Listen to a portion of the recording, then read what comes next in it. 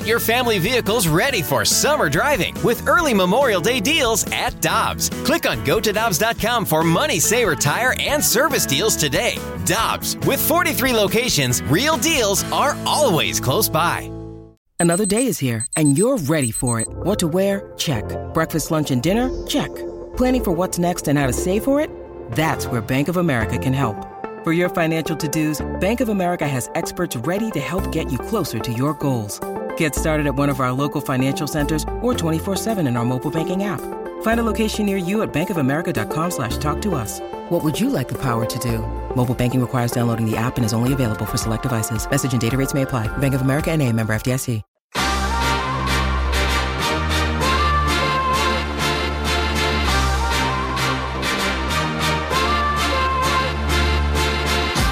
Alongside Tanner Hendrickson, I'm Alex Ferrario. No BK with us today. He will be back on Tuesday, and I'm sure he's disappointed in Austin, Texas right now because he always looks forward to our visits with Kiley McDaniel because I know it's off-season, T-Bone, when Kiley puts out his top 50 free agents and the contract projections. And when he does, we always reach out, and he's happily joining us here on BK and Ferrario. Kiley, it's great to talk, my man. Let's jump right into this one. I have seen so many swirling projections for this top-tier market that isn't Shohei Ohtani, Yamamoto, and Snell, and Nola, areas that we're hoping the Cardinals are going to be diving heavy into.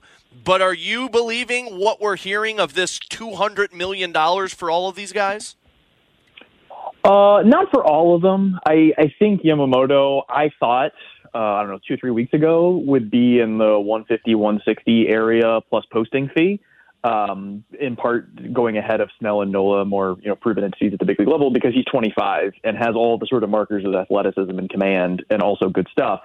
That it's essentially like a 25-year-old version of Aaron Nola. If he was 5 years younger, you'd pay him a lot more. And I think, Nola might get over 150. So it totally made sense. And then it sort of turned out that because this doesn't happen very often, a guy of Yamamoto's quality and age, and there's no draft pick that's being lost, that every team has sort of put him at the top of their list, like whether you're a small market team like the Rays that sees it as a potential investment because of his age, or a team like the Yankees that doesn't want to lose a draft pick and needs a potential starter. Like every single team seems to be chasing this guy.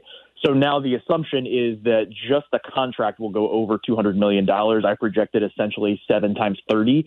So, call it roughly 210, I would say, is like the over-under. And that would be another $30 million to Oryx Buffaloes, which would then put him in the area of the overall package, challenging Steven Strasburg's $245 million deal for the second biggest pitcher contract of all time. So, Kiley, with that being said, do you think he's probably the first domino to fall in terms of the pitching market to where he's going to have to sign first before we start to then see like the Nolas and Snells get off the board? That is my assumption. I think the Ohtani deal, the Soto trade, and the Yamamoto contract may be the three things that hold up a lot of the offseason because it would seem weird to me that almost any team on Snell or Nola, I think, would at least be kicking the tires on Yamamoto. And it looks like he should be starting his 45-day posting period in the next couple of days, which would then put it around Christmas. So I could totally see the sort of $75 million and up guaranteed money starting pitcher market waits until Christmas for him to sign. Then everyone can make their move later. I could also see that sort of top tier Bellinger, Matt Chapman, maybe even the Teoscar Hernandez sort of $50-60 million hitter market waiting until the Juan Soto deal and the Ohtani deal to then sort of sort themselves out, because I think teams want to do the big stuff first, and then which $10 million a year guy you need to fill in a hole that you have. Particularly with San Diego, they need to add pitching. They might add the pitchers they need in a trade with Soto, so their offseason would look very different depending on if they do the trade and who they get for Juan Soto.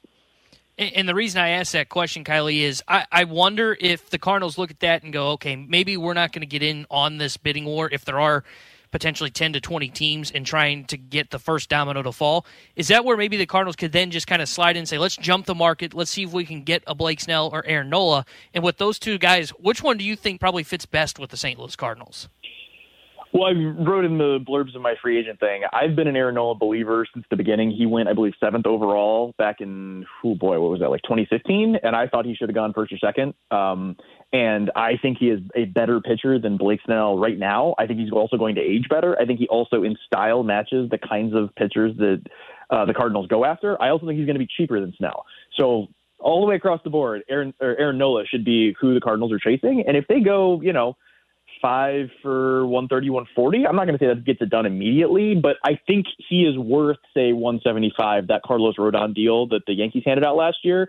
I think Snell might get that Rodon deal. I don't think Nola will. So if you go somewhere in that area, the 150, 140 range, that might be enough to get him off the board before Yamamoto moves. And as you're saying, sort of jump the market. I also think Philly may be looking not at, we have to re-sign Nola, but we need to get a pitcher to replace him if he leaves. It sounds like they're really scanning the market with Jordan Montgomery, Sonny Gray, maybe making a trade. I don't think they're going to just top whatever offer you put out there. So I think a quick move from St. Louis for Nola makes the most sense and may also be like the most likely way they would attack things.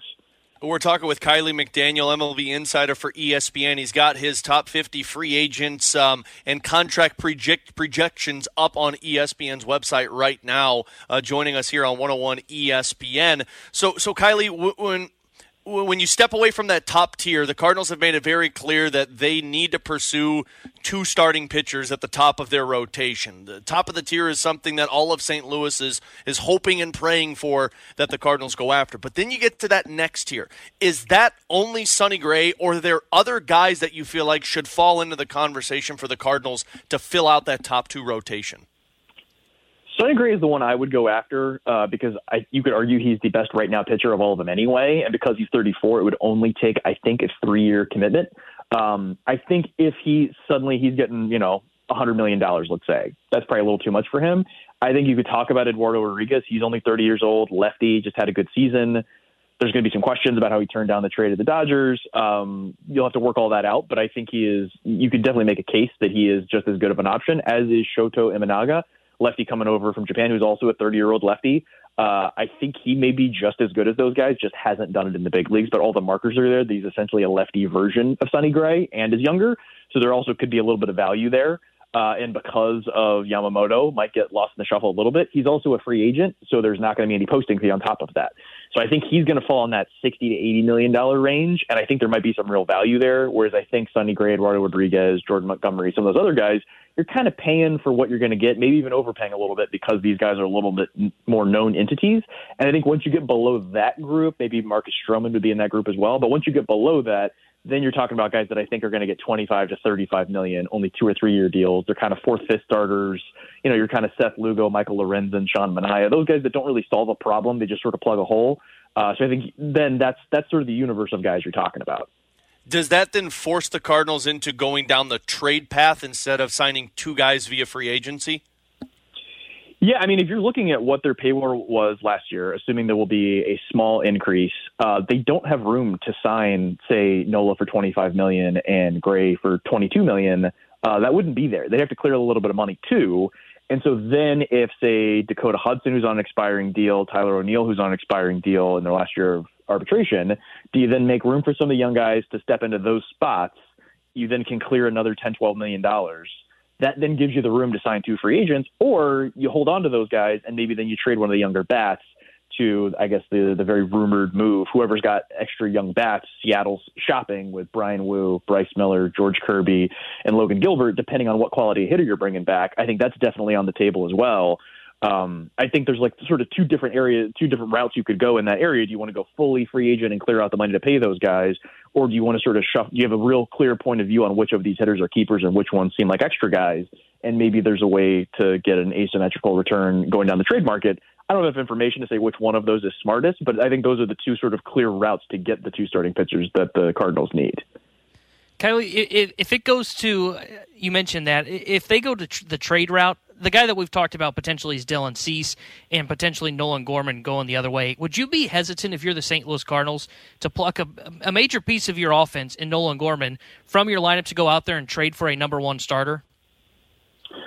Sure. I mean, you always have to be, if you're getting a limited amount of control on Cease and giving up a lot of control on a guy that could be a corner piece type bat for a short-term pitcher and Cease, like you always have to hesitate on that. And that's why I was saying you need to be open to multiple different tiers of pitcher, ideally with more control. But obviously Cease is a very talented guy because there's so many young hitters the Cardinals can trade this is how you avoid, I mean, you're not going to love me saying this, but losing another, Rosarena or Dolis Garcia. Like, you have to be able to scout yourself better than everyone else. And so if you're hesitant to trade a guy because you're like, ooh, there's 5 guys here, at least one of them's going to be really good, I don't want to trade one, we don't have the certainty here, that is not how winning teams make decisions. You can't operate out of fear. You have to know what you have and be able to make a bold move to fix things. And so if they just go the free agent route, that might suggest that either they're not sure about which guy they want to trade, or just the value wasn't there. They didn't see a deal that was worth taking. But yeah, if you're not sure what you have, you've got a real problem. You got to solve that first. You know, Kiley, one report that we saw over the last couple of days, which I'm not asking you to confirm or deny, but let's go down this hypothetical path together, brought up the Toronto Blue Jays potentially trading away Alek Manoah, and they brought up Dylan Carlson going the other way. Regardless of who goes the other way, would an Alek Manoah intrigue you if you're in the Cardinals' position? Yeah, because this is an absolute buy low on a guy that I think has the intangibles in terms of the bulldog attitude, does it in the big moments, all that sort of stuff that, like, say, teams like about Lance Lynn, even though he had a terrible season. Teams, they're saying to me they think he's going to get a 2-year deal after being one of the worst pitchers in the big leagues this year. I think Manoah has those intangibles, and very recently was seen as a potential ace. Like, I was getting votes for him in my ace rankings that he should be one of the 12 or 13 guys, and I think that was, 18 months ago? So the idea that you could get him for, what would that be, 3 years of Carlson, that you could argue, if Carlson you don't think is a core piece, you think he's more of a nice-to-have platoon, lower-end starter, and you think Manoah, you have a point of view on what that solution is there, I absolutely think that's something you should think about, because that is, you don't get a chance often to buy low on a potential ace if you think you know what's wrong or have an idea to just turning him into a 3rd or 4th starter. That's another low-cost route in the trade market where you're not paying a retail price for George Kirby. You're kind of moving a little bit down the sort of cost area and maybe even the impact area, but you got a chance for a big impact, which is kind of what you want to be doing. It's almost like the variance or the sort of return you could get with a prospect, where it's like Tink Hence could come up and be fantastic, or he could be not very good for 3 straight years and then kind of figures it out later. That's kind of what you're talking about with Manoah. You don't really know what you're going to get, but you'll probably get something, and it could be really good, which is like not very common with pitchers. Kiley, final question for me. We've talked a lot about the starting pitching. I want to talk about the relief market, because though the Cardinals have said they need 3 starters, they also seem interested in trying to find some bullpen help as well. And in your piece, you have a handful of guys projected to be around $10 million on multi-year deals. I don't know if the Cardinals will go splash at the top of the market in the relief bin, but how deep do you think the relief market is this free agency period? It's not great at the top end. You got Josh Hader, then I think there's a pretty big gap. And then I think you have Jordan Hicks, which, I don't know how the Cardinals feel about him, but I think there's some real upside there after having like sort of a breakout year this year. And then beyond him, it then gets a little muddled where you have, say, Yariel Rodriguez coming over from NPB as a Cuban pitcher that might be a reliever, might be a starter, is going to be talking about, say $30-40 million potentially. You also have Aroldis Chapman, Craig Kimbrell, very sort of known entities. Robert Stevenson, who has been just okay basically his whole career, and then went to Tampa Bay for a few months, and now looks like he's going to get $30 million. Might be a setup man, like closer. Like, it could just be another one of those guys that the Rays figured out, or it could be he was good for 30 innings and he's not actually very good. And then as you move down a little bit further, there's guys where, again, if you have like that point of view on like, oh, we think we can unlock something here, Ronaldo Lopez might be had for under $20 million. Yuki Matsui, a lefty that is free agent, no posting, coming over from NPB. That's sort of a lefty with a splitter, that very familiar type of pitcher that has come over and been successful. Hector Neris is 34, but you could probably get him for under $15 million. I agree they need to get a pitcher. I think if you go below that list of guys I just gave you, you're probably not solving the issue. So I think you need to get one of those guys, but you could justify almost any of them being good enough if you kind of like what you have and just want to add to it, as opposed to you need to get an 8th or 9th inning, or I guess Helsley is like the 9th inning guy. But if you feel like you have to get a slam dunk 8th inning guy or you're in trouble, I'm not even sure the bottom of that list is really going to solve that problem. You have to go toward the top. He's Kiley McDaniel. You could check out his work at ESPN.com. Of course, follow him on Twitter at KileyMCD, ESPN Baseball Insider. Kiley, always appreciate the time, man. Great stuff on your piece with the contract projections, and we'll be talking, I guess, in about a month or so to see if you were spot on with them all. Yeah, and I'm sure the Cardinals will be a shoo-in for the playoffs by the time I come back on. Well, they will be for about a week, and then people will be underwhelmed for the free agent signings, and then we got to go through 6 months of finding out what's going to happen. So it'll always be good, Kiley. I'm here for the whipsaw of emotions.